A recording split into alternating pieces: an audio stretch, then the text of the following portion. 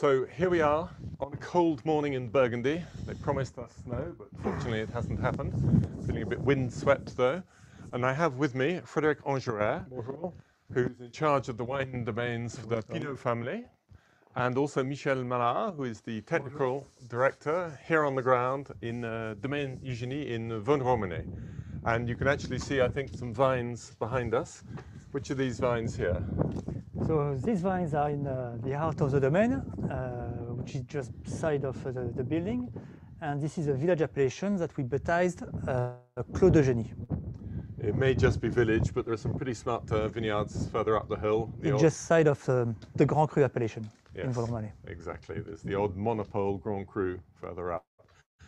It's getting cold out here. Why don't shall we go inside? Let's do that. Thank you.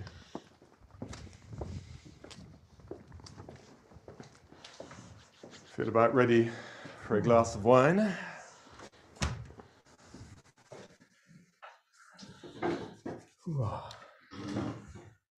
Right. Wines won't get warm here. Indeed not. So, welcome everybody. And today is actually a first, because we're not just broadcasting to the 67 Pall Mall enthusiastic friends and customers around Europe, but also we have two teams in Asia who are listening in. There is the 67 Pall Mall Club in Singapore, where Richard Hemming has got a group of convives, we call them here in French. And also we have in Hong Kong, Althaya, the very excellent importers of Domaine Eugénie. They also have got a gathering. So welcome to everybody. There'll be opportunities for you all to put your questions at any time, either from the rooms through Richard and Erica, or else those of you who are listening at home, then you can use the chat in the normal way, and we will endeavor to pick up any questions as we go along. So I know this domain well, Frédéric, from a long time, from its origins when it was Domaine Angel. I didn't know. I didn't know René Angel, nor indeed Pierre Angel, but I did know Philippe Angel, and then, of course, as sadly is now well known, Philippe passed away. What was to be done? The domain was put up for sale, and you were the guys who won that particular round, and congratulations. So I think it's probably true to say that it was tricky to begin with, because maybe some people in Burgundy weren't so keen on outsiders, in inverted commas, particularly with a Bordeaux context coming in. But I think you've managed to silence the critics over the years. But it must have been a challenge to start. Right. First of all, a warm welcome to all of you. I know there's a lot of good friends in the room. I've seen the list of some friends. I recognize some names in Hong Kong in particular. So welcome to all of you. It's a first for us. We are right in the house in the middle of a village of Vosne-Romanée. So yes, it's been now more than 15 years that we acquired this estate. For any wine lover, Burgundy is a dream. So we started with the Pinault family to dream to acquire an estate actually from 2003. And I remember on the top of my list there was Clos de Tart somewhere for the anecdote. And then we were very lucky to have had the opportunity to acquire Domaine Angel, and we renamed Domaine d'Eugénie, which is not necessarily a very big estate in size, but that has some unbelievable parcels. And I think Michel will describe these parcels in details a bit later on. And yes, it's funnily enough, as you said, Jasper, and you know Burgundy so well. We're very happy that this first is with you today. Yes, we had this Bordeaux label stuck on our forehead, and which is funny because we're not necessarily from Bordeaux originally. The Pinault family is from Paris. I personally have been in Burgundy for so many years since since I think I was allowed to start drinking wine. And Michel is a local Burgundian from a Burgundy producing family. But it's the way it is, and yes, this it was also times where Bordeaux and Burgundy were not always friends. Not always friends, and Yes. now I see more and more of my friends in Bordeaux drinking Burgundy, and I think vice versa. And so this cliche, I think, have started to collapse a little bit. That would be good. So, in fact, when you were able to take over the domain, there was very little continuity. There wasn't really the workforce, True. no family members. Didn't, in fact, stay in the old buildings. So you were, first of all, in Nuits Saint-Georges before coming here. And so you were looking around for somebody to appoint, and you found Michel. So, Michel, you come from just down the road, I think, from Ladois, is it? Yes, I just come from welcome to everybody and good evening. Maybe it's later than in Von Romanet. So I'm a Burgundian, of course, and I'm just from Ladois, which is the last village of the Côte de Beaune. And just to sum up a little bit my parcours. Yes. Yes. So I did a degree in the Champagne region for 2 years, and I moved back to Bordeaux for 3 years because I did an engineer and enologist degree. I also work in Bordeaux for a year and a half as a cellar master. He's the one from Bordeaux, in fact. But my rootstock is Burgundian.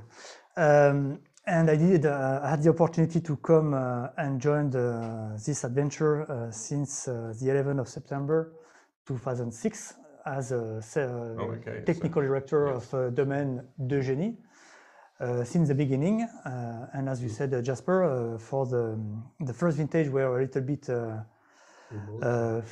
funny because we were Mrs. Angel just sold the vineyard, so we were a little bit camping between Nuits Saint-Georges for vinifying, aging, bottling, but some of the stores the bottles were stored in Beaune, tractors were stored in Moret, so and the office was in the pickup. Well, I think everybody understood that the quality of the wines wasn't going to arrive in the first vintage. Even established domains who take on a new vineyard, it often takes them 5 or 6 years to get it to where they want it to be. So today's tasting is going to be concentrating more on wines made in the last 6 or 7 years, which is the period in which I think this domain has really started to take off and gain its rightful place. And I must say, I mean, I knew you before from Bordeaux, Frederic, and I came and tasted right from the start. And the company I was working for at that point were very happy to take on the wines, but we knew it would be a bit of a learning curve. And there are two things that made me very happy and feel that the future was going to be good. One was that you were, and actually you still are, the biggest critic, or one of the biggest critics of your own wines. When we're tasting in the cellar, there's no, oh wow, and you've got to taste the Clos Vougeot now, it's incredible this year. There's no feel of that. There's really, I want to get inside this. I want to understand everything we've done. Did we get it right? Could we do better? And the other thing is that you made some changes in the vineyards. And I think, am I right in saying you sold off some that you weren't too happy with, and you have pulled out other vineyards where you know that you want to keep, for example, all the Brûlé, but you needed to make some changes to what was there. So that must have been a challenge. Yeah, arriving here, we were very ambitious quality-wise, obviously. And the bottom line is to make wines that we love to drink, that we're proud of, that we want to drink in 10, 20 years. And I think keeping this mood of being self-critical, staying unsatisfied of our wines, being able to taste other wines and say, this is really what we would love to make. And this is a permanent work. This never stops, and this quest for quality and for excellence is never stops. So it's true that there was one parcel that we finally resold. We were extremely happy to acquire this parcel of Clos de Génie, which was not originally in the Angel estate. That's important to say. That's the only vineyard that's arrived since of reds is that one. Is that one? Yeah. But really, I think what one of our number one motivation was this unbelievable parcel of a Clos Vougeot right in the center of the appellation, at the top, but also very central, that is really I believe, the flagship of the estate, even though we're going to talk about the Grand Échezeaux, Les Brûlés today and other wines. But this Clos Vougeot is quite amazing. Do you remember that tasting we did in Bordeaux when you first had the chance to take this property? You invited me and quite a few other people around, and you got as many samples as you could of mature or semi-mature Clos Vougeot to see if we could work out what was going to be the best spot. And at the end of it, we discovered that people who made good wine made the best Clos Vougeot. It still makes a difference where you're located. It's much better if you're in the top parts. But nonetheless, it's the quality of the winemaking. If you can see, and that's the puzzle we're talking about here. Yes, it's great to have it all as one block. So now I hope that everybody who is watching from home or from Hong Kong and Singapore have got these little tasting booklets or equivalents thereof. And you'll see a lot of information, so much that I hardly need to talk later on about the domain. But one page which will be helpful is page 6, because that has got a small map of all the holdings. So you can see not just which vineyards they're in, but where they are within the vineyards. And towards the bottom of that map, you'll see Clos du Génie, and that is where we are speaking to you from today. I take this opportunity to say that, and we won't be tasting any today, and we apologize for that due to very small quantities, but since 2012, we have a little bit of white wines included in our estates. So we have one ouvray of Morachet, one ouvray of Batard Morachet, two ouvray of Meursault Port-Huzeau that are very well located, and a bit more of Chassagne. So those of you who encounter some white wines, they are not fake Eugénie. We do have a little bit of whites, but due to the extremely small quantities, we are going to concentrate on the reds today. Absolutely, and I can't wait because the aromas are beginning to come up out of the glass. So maybe let's take a look at the first one. It's a 2015 Clos Eugénie, and before I talk about the wine itself, maybe Michel, what do you think is the character of this little clos that you have, the soil type? Is it an early ripening or late ripening place? This is early ripened block, because you've got these 4 walls which make like an oven, and you've got the building of the domain, which is quite high and going to protect the block from the north wind.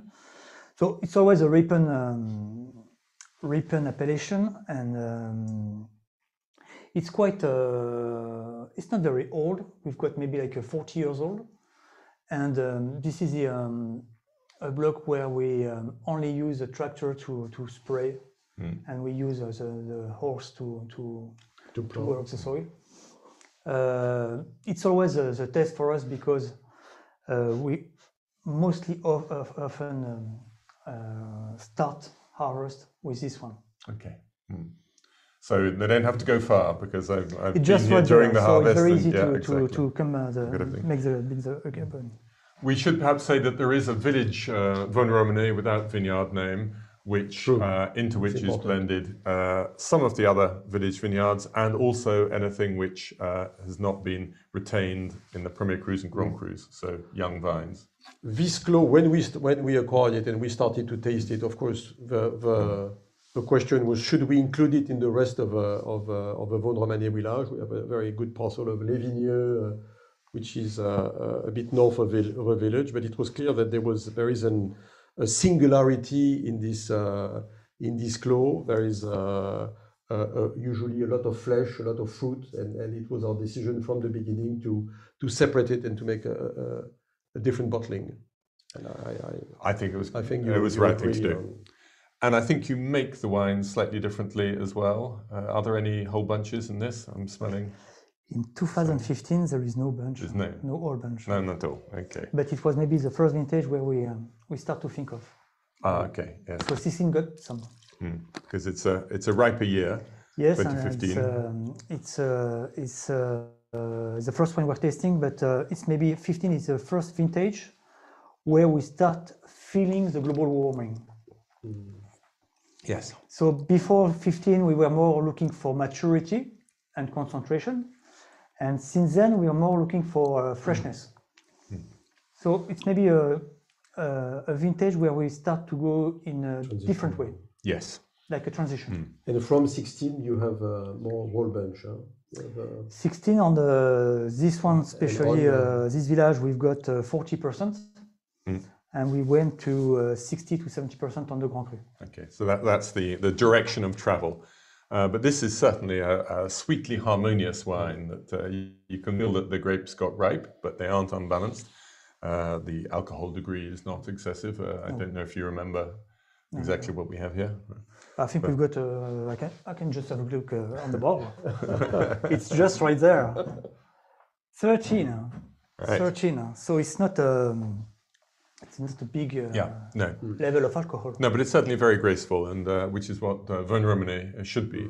I found it quite open already. Yes, immediately, as soon as I sat down, I could feel the aromatics coming up.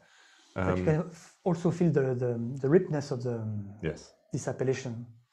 You can. Looking at the vintage. There's plenty of glycerol in it. You can see the legs coming down the side of the glass. So I think, okay, my tendency is to wait a long time before I drink wines, but I'd have no objection to drinking that now. It's still in its primary fruit style, hasn't yet moved down the secondary path, but it's completely accessible, open to be honest, we had actually a bottle last night of that wine, and we all drank it. Yeah, good. Well, that's what wine is for. With a lot of pleasure. Well, no point in opening a bottle and not drinking it. But it's true, it's a discussion we've been having with various friends of late, is that it is not a straight arithmetical progression. The difference between 13 and 14.5 is not just over 10%. It's much more than that in taste terms. So if you're at 13 or 13.5, you can probably sit and drink the bottle without a difficulty. Yes. Once you get 14 and more, you can still appreciate the wine. You can still say, gosh, isn't that a good wine? But you don't actually want to finish the bottle, which is a mistake for Burgundy. That's going to be a challenge in a few years. Yeah. So just as a reminder, do keep using the chat function, and Erica and Richard will funnel comments through to us. And if you do have questions at any point, ask them, and we'll just try and weave them into the narrative. Thank you. Anything else you'd like to tell us about the village wines of the domaine before we move to the Premier Cru? So maybe also say that we don't have only the Clos de Genie as a village. We also have a village which is the only blend we produce, which is composed with 3 lots, which is a rear village called Les Vigneux, which is just down of the cemetery on the way to Clos Vougeot. Right here. To this blend appellation, we also declassified a part of the Brûlé. And we also, before starting the big harvest, we are going on each blocks, Grand Cru, Premier Cru, and also the Clos de Genie to take all the young vines and vinify them separately before blending to the village appellation. So we've got 2 labels of village, one which is a blend and one which is a single vineyard, Clos de Genie. Right, so you're getting a bit extra in the straight wine in the sense that you've got some grapes from the Grand Crus, but at the same time, Clos de Genie has got its own special characteristic. That's, and when we taste them, in fact, when I'm tasting them from barrel in the cellar with you, you can see the progression upwards, and this vineyard does merit. It's in volume, in flesh, in length, there is a difference. I would go with that. So 15 was an easy vintage to make, I think, would you not say? The sun was shining, there weren't too many obvious problems. No. All was perfect. It's never truly all perfect, not for a farmer, including a grape farmer. But the next vintage, 16, was very much a different story. And we're going to move to the Vin Romanée Les Brûlés in 2016. In your next glass. Already you can see actually significantly more density of color and a more youthful color as well. So Brûlé, let's say Brûlé 5 hectares in total, and we own 1.2 hectares, which is quite a big a big block, and But in this, fact, it's several mini blocks, isn't it? as you see, yes, it's the northern part of Les Brûlés, which lies on the two sides of that road going west. And as you say, there's actually the block you see here is actually in two parts. There's one at the top looking at les Beaumont of Madame Leroy, which is just next to this parcel of Brûlé, and there's a bottom part. And from the beginning, we vinified both each plot separately, and we took the tough decision to declassify the bottom part in Vaune-Romanée village from the very beginning. Yes. And now currently, this is a parcel that has been is in fallow. Yes. That we removed, and we need to. And Michel and his team have identified that the vegetal material needs to be changed. Yes. And so we are in fallow for another 2 years now. Yes, we're going to replant in autumn 22nd and February 2023. Okay, so that will be 4 or 5 years in total. In total, yeah, 5 which is great. And if you're visiting Burgundy and you go up that little road that leads up into the hills, the hamlet of Conquer, you will see this big block with a beautiful stone wall behind it, which is where Domaine Eugenie have pulled out the vines that weren't up to standard. So I'm going to taste the wine now. So 2016 for Vaune Brûlée. Technically, any well, of course, the frost arrived. I think Michel, want to say a few words on the 16 in general. So yeah, we should complicated. Hear that. So 16, we will always remind 16 with 2 words, I think. It's frost, which happens the 27th of April, and mildew. Of course, because the spring was the temperature was quite normal, but we had so much rain during the spring, and it's what's very funny because Claude Eugenie is a parcel just right there is the only one which he doesn't frost. We have the chance to have a nice domain which with lots of great appellation and. If you're just looking at Brûlé, we're on the Combe. We are on the Combe Brûlé, and the Échezeaux are on the Combe d'Orvaux, and our Clos Vougeot, which is situated on the top of the appellation, frost a lot also. We are on the cone of the dejection of the cone of this Combe. So to come back on the Brûlé, we've got this nice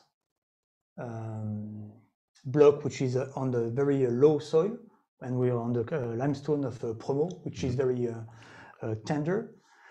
It brings this warm effect because we're facing south with low soil, but it's compensated with this comb which brings some cool air. We've got approximately half hectares, and production in 16 was 4 barrels. Ouch! 4 barrels from 12 ouvriers. So that's yes, but we declassified a part of. Yeah. So okay. We're now. It's not wonderful for the bank balance, but it's a brilliant wine, and it's absolutely got that 2016 characteristic, which is of that fresh, crunchy, croquant in French, finish to it. There's a density to the fruit as well. So it's an atypical vintage, but one which most of us Burgundy lovers are excited by in general. A question has flooded in from Singapore. They'd like to know a little bit about the farming practices, the viticulture. So where do you stand on that? In terms of organic, biodynamic, where are you at the moment? So when we took over the Domaine d'Angèle, we took over the vineyards. We were quite active on the bio strategy. And I'm very proud to say that the vintage 2020, which is already in barrels, will be the first vintage certified for Domaine d'Eugenie. Okay. So now we can say that 18-19 and 17, we start 18-19, we are on the conversion. Yes. So you were in practice probably organic before then? Before then we were organic. Yeah. but we were not looking for the certification. Okay. So after we decided to go on this process, Right. so we went to conversion and certified in 2020. Brilliant. We're using a little bit of biodynamic. It's a it's a big chemical, biodynamic, but I think we go step by step. I think that's a fair approach, because to be organic, if you want to say you're organic, then you can prove that and it's better to be certified. Once we start talking about biodynamics, then there are many ideas, many particular things you can do. But for me, it's more of a philosophical approach, and personal also. Yes. Yeah. Each winemaker needs to have its own ressenti, as we say Absolutely. in French, feeling. And the other domains that you look after? Yeah, all our estates at Artemis Domain are all certified. Some are very advanced, like Aizele Vineyard in Calistoga, that has a Demeter certification.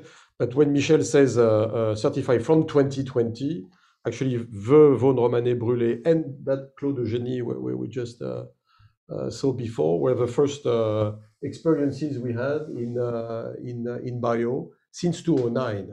Right. So 12 years ago now. Yeah. So they've really had a chance to get friendly to the organic system.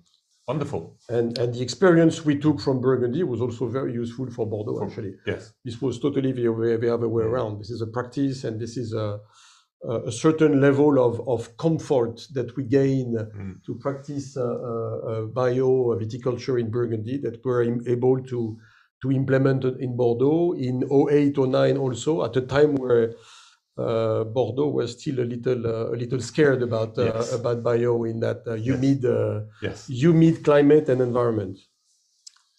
Voilà. So I'm going to just retaste my Brûlé. It's a vineyard I'm very fond of, actually, from whoever has it, but first Angèle and Eugénie are very much references for. It's also 16, just to add a few words about the vinification. It's the first vintage where we feel more confident to add some old cluster. Mm-hmm. So for the Brûlé, we went to 60%. 60%. Okay. Right. And it was the first vintage. The first vintage, and you went. Yes. Okay. You had been doing it a little bit with the Clos Vougeot before, yes, hadn't you? Because but we were. We'll come to that. Using the whole cluster differently because we were using. As we've got the chance to have 1.4 hectares, but maybe we'll go and talk about the Clos Vougeot at the end. Absolutely. So there was a big choice to be made in agreeing the range of wines. Either we could have tried to put all the wines of the domain in, starting with the village Vosne Romanée, or a little mini vertical of Grands Échezeaux, which appealed. Very interesting. So, and the order is from oldest to youngest, so that we can see the progression that's been going on over that period.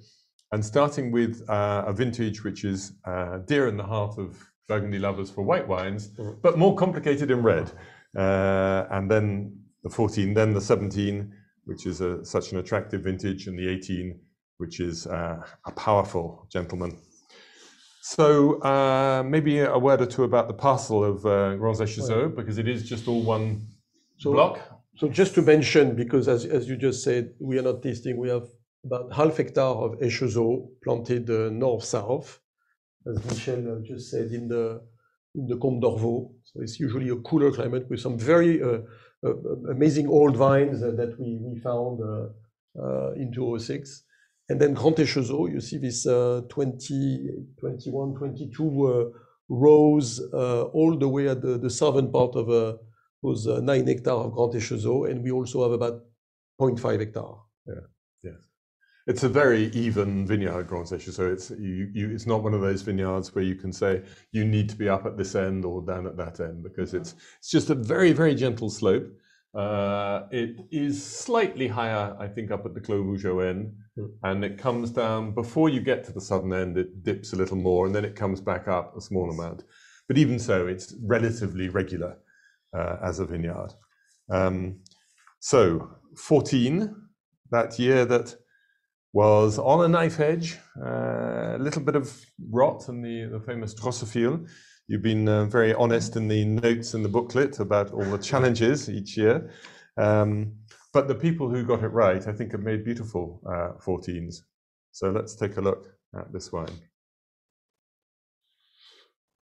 Well, you may want to say a few words about the Grand Échezeaux specific characteristic in terms of the vines, of the age of the vines, of the soil, of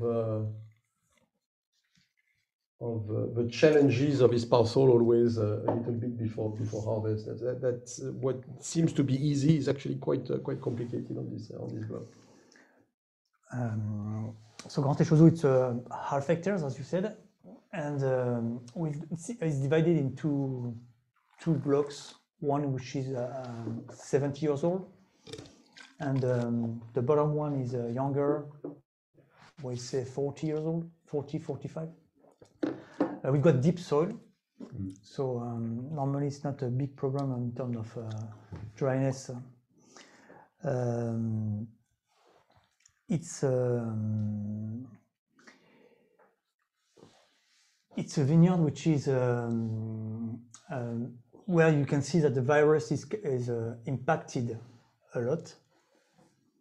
So that's why we are thinking to look for some selection.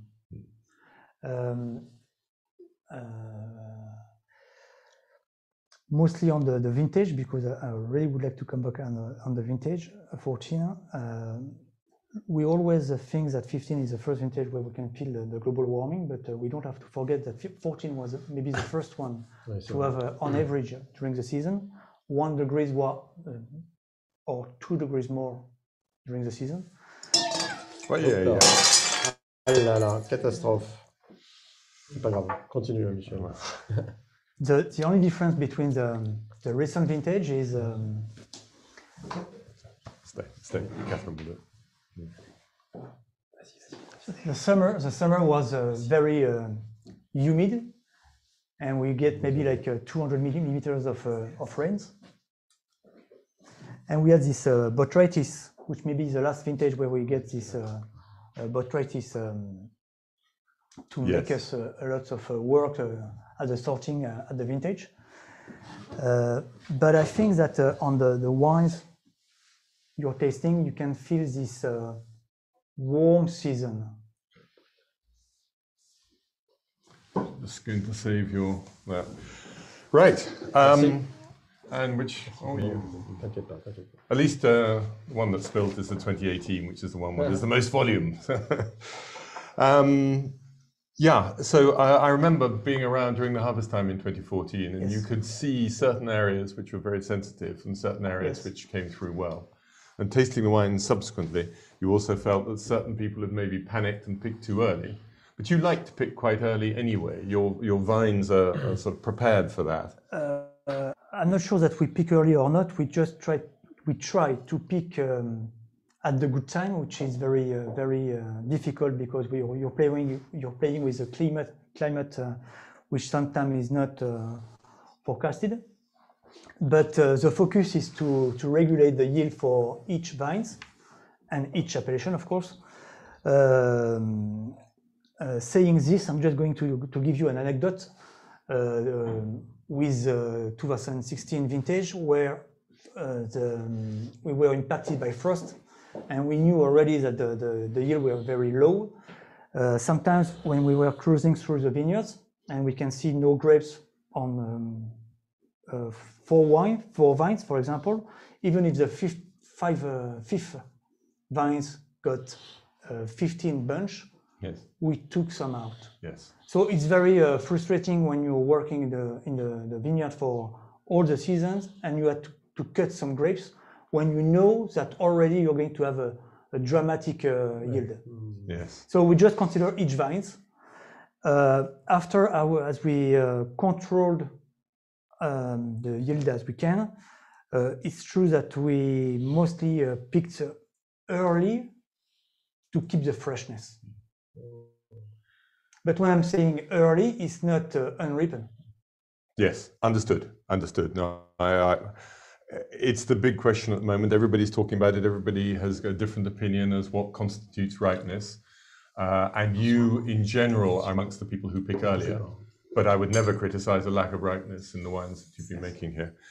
We have a couple of questions that are coming in. I'm going to take the one from Hong Kong first, apart from you getting commiserations, Frederic. But the one from Hong Kong is there any one vineyard which is more of a challenge to run? Good question. Or is it the one you sold? Overall, I will, that's Michel to answer, but overall, what we had to find is almost the personality of each of his block. It's like a person you need to know, you need to understand, and that takes, as you said, several years. But I remember Les Brûlés in particular was the one that puts us on the grill as a challenge. Probably it's one of the most difficult to understand, and probably on the opposite, the Clos Vougeot has always been the one with the most consistent personality. I'm not saying it's an easy parcel, but probably the most consistent in understanding and revealing a personality that is very consistent one year after another. So, Michel, you're the one who's actually out there you have a team out there, you presumably have a chef de culture. Yes. But otherwise, you will be very close to the vineyards. And do you have a favorite spot? I don't really want to ask you if you've got a least favorite, which was the question. List of favorite, we've got the chance not to have so much blocks, so we say that all of them are the particularity, and I'm always proud of them. But the one which may be the most challenging, I would say, in terms of viticulture, it's the Grand Échezeaux. Right. Okay. So we got 3 to look at, and while we're starting to taste maybe the next one, we'll come back and we'll review all 3 afterwards. But John appears to be listening in from California. I dread to think what time it is there. Exactly. And your question moves us on now a little bit more into the cellar, and so the wood treatment for the wines, and in particular. What instructions do you give for the charring of the barrels? So, talk me through that. So we don't have a big history. So it's true that we have to, when we took over, we had to test some barrels. But when I'm saying testing barrels, it's tasting some Cooper, some Toast, some original Forest, and it takes a long time to have a feedback about this result, because sometimes when you're making 18 months in barrels, you have already 2 crops which have been happened. So you can have a modification for the third one. And it takes time to just feel how your blocks will react to the wood. So sometimes you make tests, and we always make tests. We always try to look what's happening in the forest industry, tasting some origin. I think that the Toast today, we're mostly focused in less Toast and more medium. But we are looking for origins and some savoir-faire from Cooper. I have to say, for me, it was one of the clear turning points, because in the early years, there was something about the wood. I couldn't put my finger on it. I'd ask you which barrel makers you're using, and it wasn't that. But there was something that didn't feel completely in alignment with what the wines wanted to be and wanted to do. And maybe that was true for the first 4 or 5 years. But by the time we got into the second decade, 2010, 11 onwards, it seemed much more harmonious. So you probably changed the Toast a bit, and maybe changed the Coopers? Some were there at the beginning, and some now are not here anymore. But I think also that we have to adapt to a maturity, because if you're just looking in the past, if you're looking at 11, 12, 13, it was not the most ripened vintage. True. So it's true that even if you've got some result about the Cooper, it doesn't work with a warm vintage. So you always have to adapt regarding the global warming and the maturity you're going to come for the vintage. You always have to adapt your selection of a barrel, including maybe some Cooper or Toast, and the level of new oak on the wines.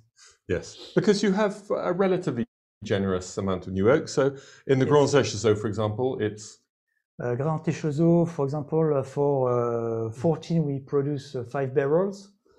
I'm quite sure that we were maybe 4 and 5. 4 out of 5 for new, yeah. And after on the 17 vintage we are tasting, we've got so 70 is the biggest crop. Big crop, So yes. no, when I'm saying the biggest crop for Domaine de Génie, it's 7 barrels on a half hectare. Oh, okay. So it's still 14 barrels under 30 hectolitres per yes, hectare. which is the biggest crop we have done ever made in Domaine de Génie. But 7 barrels, we went to 5. Okay. But it's true that when you've got a low crop and low barrels production, the impact of 1 barrels or not in terms of new oak is very important.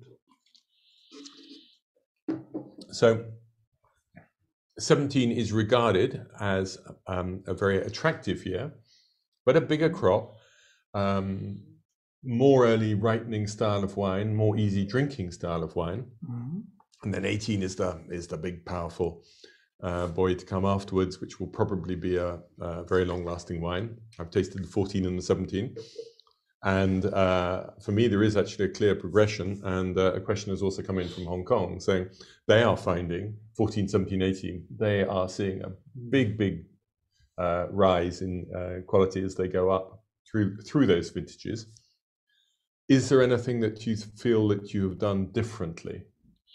Well, there's also a vintage effect here, yeah. that applies. Change, of course, there is change, but I think we were not the only one to change. I think the climate changed also. And also the repartition of the water during the season changed. If you're just looking 14, we get 200 millimeters of water in June and July. Mm. So, and you're just looking at 17, it was so dry that you can't have the same archetype of wines between those two vintage. I think that 17 and 18 are closer in a way in terms of warm. You can feel more the little volume in 17 because we've got this expression, this red fruit, and I think 18 is more. You can feel the little sour of the vintage more than 17, and 17 with this crop make it more digest. Yes, the 17.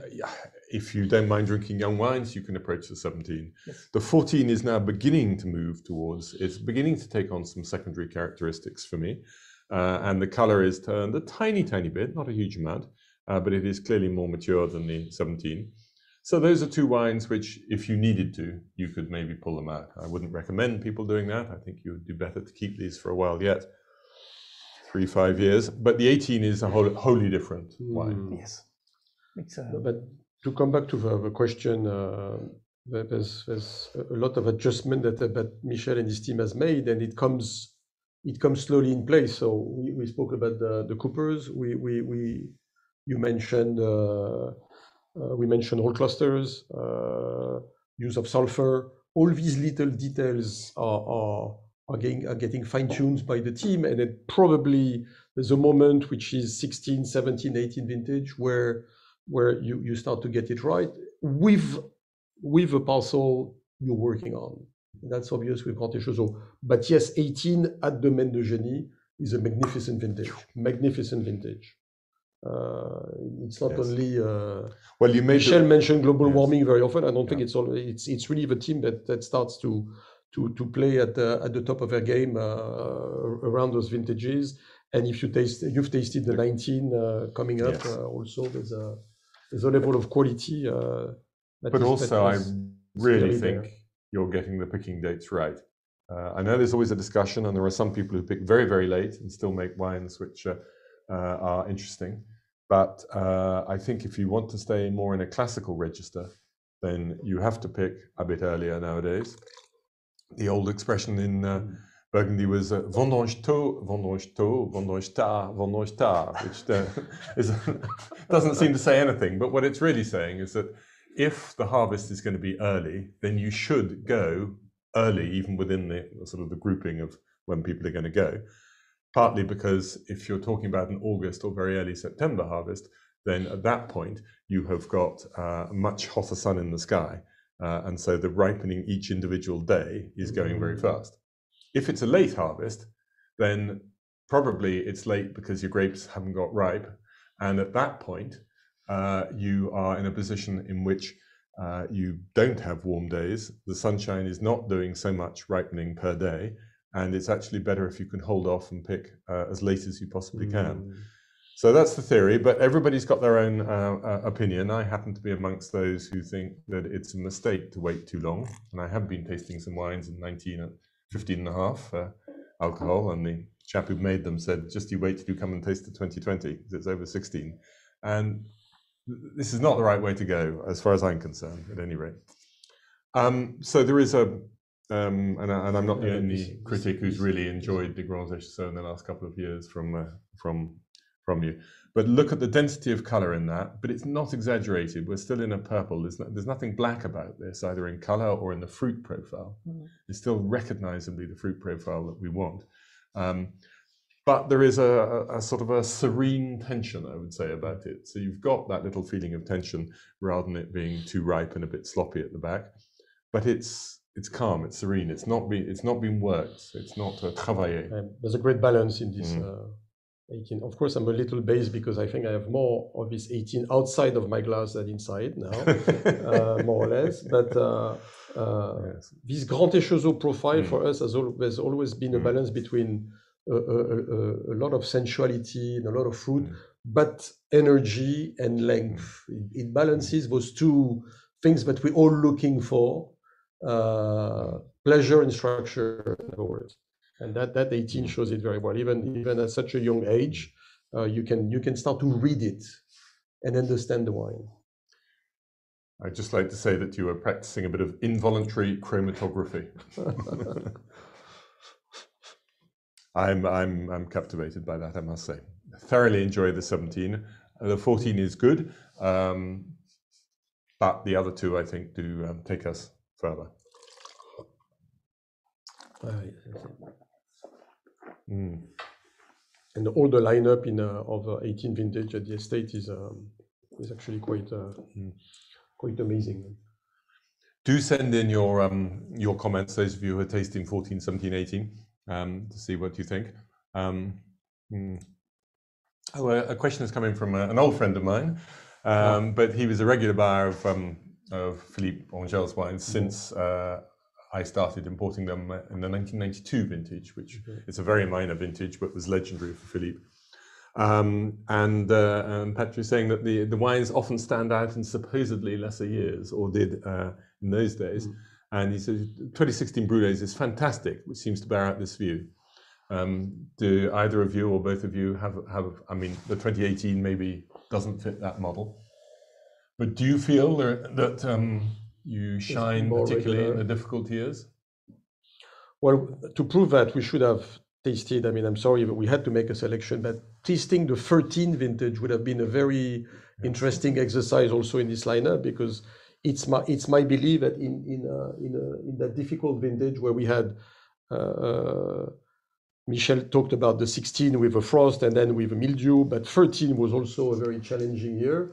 And that's where the estate shows its consistency on that side, and probably the beginning of that road to quality of the estate in general. So I'm going to recommend that if you have the 2018 and don't really start to look at it for at least 10 years, simply because there's so little of these wines made, that what a waste it is to use up bottles before they're ready. The other two earlier, but that for at least 10 years. And if you haven't got it, I don't think it's going to be very easy to find it, sadly. But the 17 is there to help you wait for the 18 anyway, because that's clearly a vintage which will be more approachable, obviously at an early stage.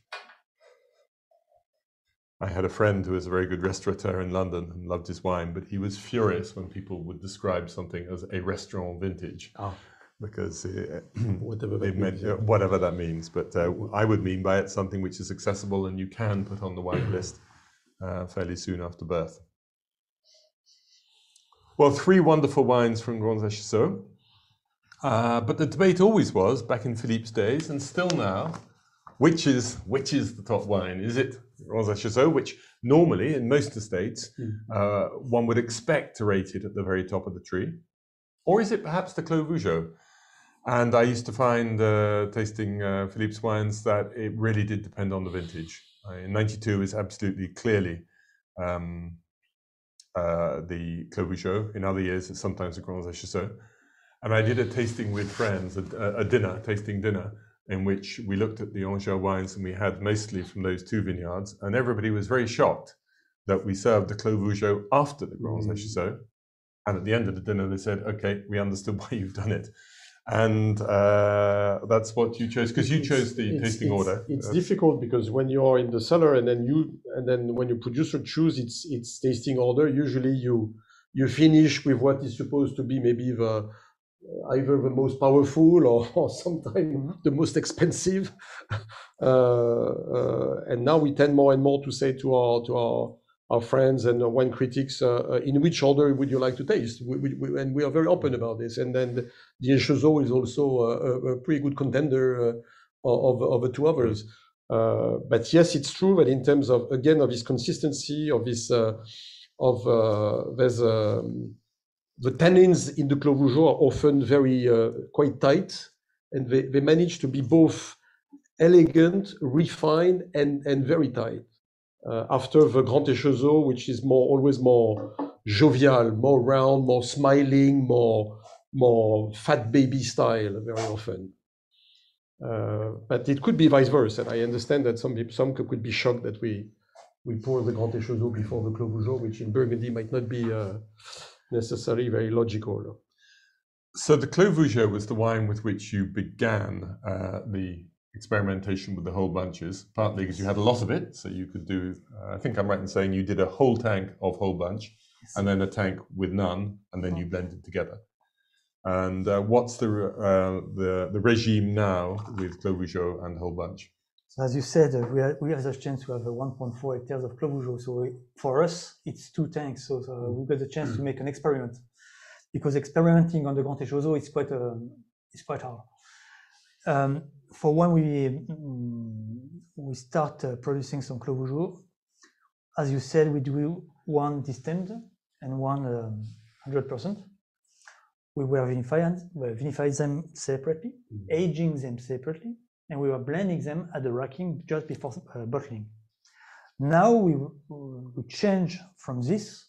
We still have 2 tanks, but now we do more ore cluster on both of them, and we always keep 1 barrel of each, and we're going to make the blend very early.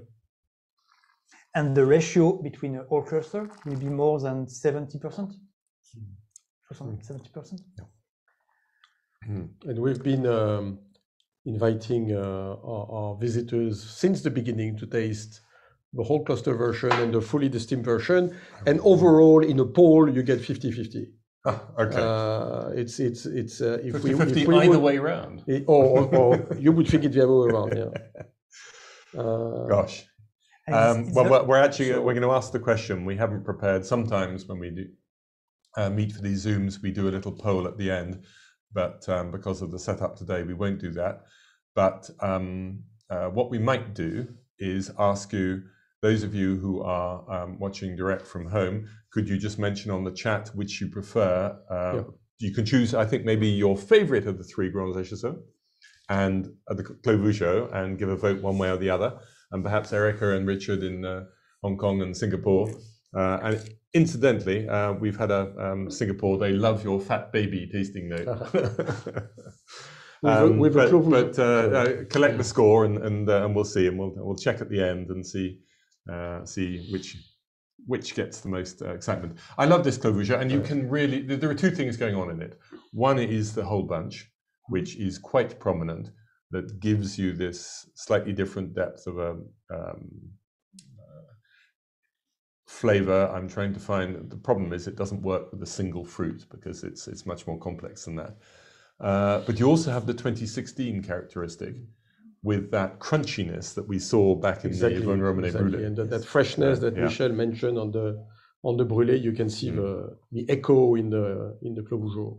16 is There's a juicy side. There's a crunchy, juicy side in that 16. Yes. With a lot of we say there's a séveux in French. You would say Sappy, but I've never. There was one particular UK wine journalist who would use it a great deal. I never really liked that expression. I prefer séveux in French. It's a story between UK exactly, critics. What we don't want to interfere. You don't need to hear about it. But what I think you get more layers of flavour in this 2016 Clos Vougeot, and an absolutely sublime intensity of flavour in the 2018 Grands Échezeaux, but it's more linear, I would say. The Clos Vougeot? No, the Grands Échezeaux in 2018 compared to 16, which is partly the vintage, partly 2 more years age, and partly perhaps the technique. Somebody in Paris would like to know, they've got the 2008 Clos Vougeot. To keep, to drink, keep how long? Drink. I would say keep, but we don't always agree. Oh, so in the eight, it's you. I think that's the Échezeaux and the Clos Vougeot that are probably the most successful Grand Cru in that vintage. I would have no difficulty in keeping it as well. And Clos Vougeot, it's really drink or keep, but no stress no hurry in drinking. Okay. So let's just take a look there. All right. The voting is in from Singapore. So it looks as though it's the Grands Échezeaux Singapore. You haven't put in the Clos Vougeot unless it falls behind. But it's the 2014 Grands Échezeaux is the one that people are really enjoying. Interesting. Victor is asking about the 2006 Clos Vougeot. That was year one. Difficult year. Probably a drink. We now, took over actually 2 months before literally 2 months before the harvest. And Michel joined the estate probably 1 week before the beginning of the harvest. So this was done all in a bit in a hurry. But certainly to drink now, the 06, if that is the question. Wow. Yes, so far I haven't had to disguise any of the comments from you. But what's interesting is there's a huge amount of love for 2014 Clos Vougeot, Grands Échezeaux rather, because it is, I think, it's growing in the glass, the aromatics are there, it's ready to drink. I've got my sort of professional wine merchant hat on, and when I taste wines, I'm always thinking about what I think will be the best when it reaches its best. And at that point, I'm more in the 18 and 16 camp. I'm going to read out a comment of somebody who drank the 1999 Angel Clos Vougeot last night, and he thinks that all of these wines are more delicious. Oh, merci. So, voila. Thank you. And I promise you that wasn't set up in advance. Because the 99 is the bar is pretty high. It's a great wine, but thank you for that comment. So we come towards the end of our time officially, but if you do have any more questions for our team, then please ask them now. Otherwise, you may be all scurrying off to see where you can get hold of some bottles if you don't own them. Do we have any news from Hong Kong on preferences between the Clos Vougeot and the Grands Échezeaux? Nothing coming in yet. No, they can't vote. No.